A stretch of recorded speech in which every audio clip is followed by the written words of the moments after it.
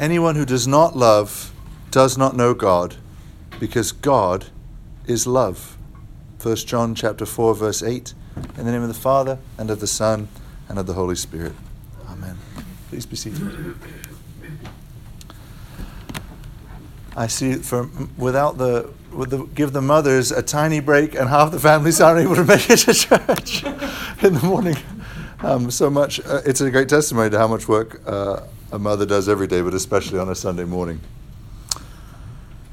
The thing that strikes me from the lessons, both the epistle that we heard and the gospel, is how we Christians are called to be romantics, to love and delight in love. Especially, this is poignant in a cynical age, which is very reductive as to what love is, or parodies love in all these different horrible ways. Christians are called to be true romantics. And there is always the necessary explanatory word about what we mean when we say love, right? It's the huge difference. The Bible doesn't say love is God. That would lead us into, every man doing what was right in his own eyes. It says God is love, which means God is the one who defines what love is. And as we looked at last week, the only way in which God tells us we can show our love for him concretely is by keeping his commandments. And so love is always framed in by that keeping of the commandments, against however else the world might suggest love is defined. So I have a very bad sermon illustration, but that's because I'm not very good at good sermon illustrations. So imagine, what if I were to tell you that what is inside this bag is really heavy? And trust me, it's really heavy. It's so heavy. I mean, it's just such a dense material that's in here, right? You can tell because what you know about how heaviness works that I'm just using that word wrong, right? No matter what I say, it's manifestly not actually heavy. And so it is in the world when someone does something that's beyond the bounds of God's commandments and calls it love, they're just using the word wrong, right? When someone runs away with their secretary and says it's love, it can't be love because it's against the commandments. God is love. That does not mean that love is God. But having framed love in that right way, it's still the case that we should be excited about love in all its sort of warm, tender, sort of fuzzy feelings aspect. Love is the central theme of the scriptures. It's especially the central theme of the works that the Spirit inspired through God's servant John. Right? I mean, we didn't hear, I think every verse in the epistle that we just heard contains the word love, and it's because it's a message that we constantly need to hear as Christians, that God loves us. I think of that scene, it's a little bit of a rough movie, but it is a good movie, in Good Will Hunting, when the psychologist is telling the man who'd been abused and keeps saying, it's not your fault, it's not your fault, yeah, I know, it's not your fault, I know, and keeps repeating the same truth so that it can sink in more. We are that way with God's love. We fundamentally resist receiving it, and we need to keep hearing it over and over. God is love, and he loves us. And until we understand love, we don't understand God. That's the meaning, that's my paraphrase of the verse. Anyone who does not love does not know God. And love here meaning in every aspect, both that God loves you and your love of him, and the love we receive from other people and our attempt to love them. Love in all its aspects. Anyone who doesn't understand, who does not love, does not know God. So 1 John 4:8 can be understood in a couple ways. It's useful as a sort of a binary tool for discerning. When two different interpretations of a particular scripture are offered, when there's different sort of systematic theologies and ways of framing the Christian life that are presented kind of in the marketplace of ideas, a question to ask is, well, assuming both are really reckoning with the scriptures, which one is more loving? Right? Which is loving? That's the right one.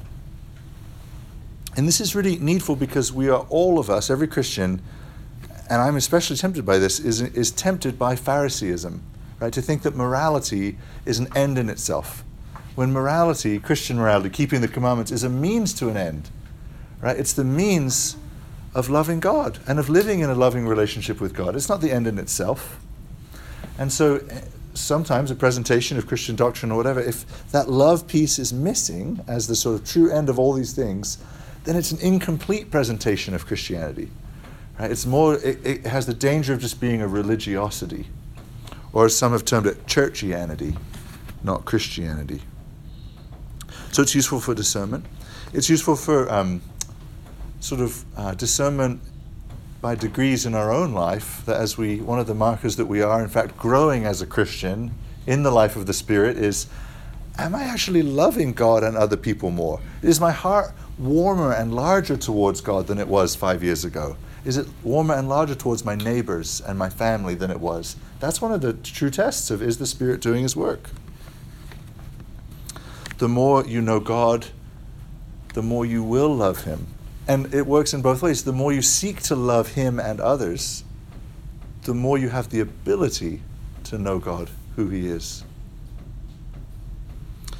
And this growth in love encompasses every variety of love. The love that we have for our spouses, the love that you might have for a friend, the love you have for children on this Mother's Day, the love that you have for your mother and for your father, the love that we have for our country, the love that we have for those in need, right? Charity, a love that seeks nothing back, which should actually infuse all the other kinds of love that we experience. Every type of love, in fact, are so many refracted angles of what love is as it comes from God Himself. Right? God loves us. Think of the best way, like when your mom is showing you her motherly love in the best way. God's love is even better than that. Right? When your friend shows you amazing friendship love, His love is even better than that. Like Jesus said, greater love has no man than he that lays down his life for his friends, just as He did for us. All this love points us back to God. And as it should, right? Because God's love comes first. Right? We love because He first loved us. Even when we didn't love Him, even before we existed, God loved us. He knit each of us together in your mother's tummy. Isn't that amazing that He loved you enough to bring you into the world, and loved you so much as to bring you into the knowledge of His Son Jesus, loved you 2,000 years ago when He died on the cross for our sins, and loves us in the present, giving us everything we need, food and shelter and community, spiritual consolation and comfort and guidance. One of the things that should grow as we grow in the knowledge of God is the knowledge of His love that surrounds us on every side, before, on the sides, in front of, in every way we are encompassed by the great love of God. And how do we live in response to this love? I think somewhat, frankly, and I look at my own life, poorly.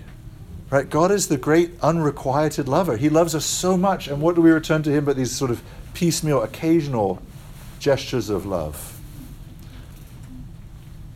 We love in a pitiful way compared to His love. And what's to be done about that? And here's where I want to end. I love the collect that we prayed.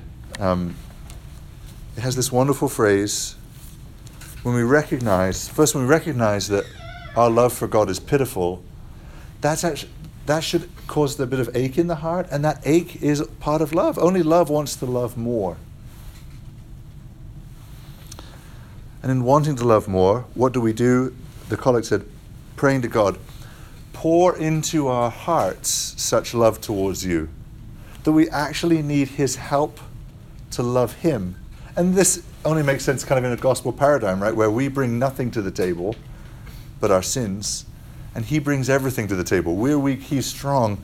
He actually gives us the gift to be able to love Him. And I think parents on Mother's Day have a paradigm for this, right? You buy a gift to give to your child, to give to your spouse, right? But that's actually the economy of love. It's giving the ability to give a gift back. And that's what God does to us. He pours His love into our hearts so that we can love Him back and therefore enjoy His love more profoundly. All glory to Him. And we express, Lord, we thank You for Your great love for us, chiefly in the love You showed us on the cross in the person of Your Son, Jesus Christ. Amen.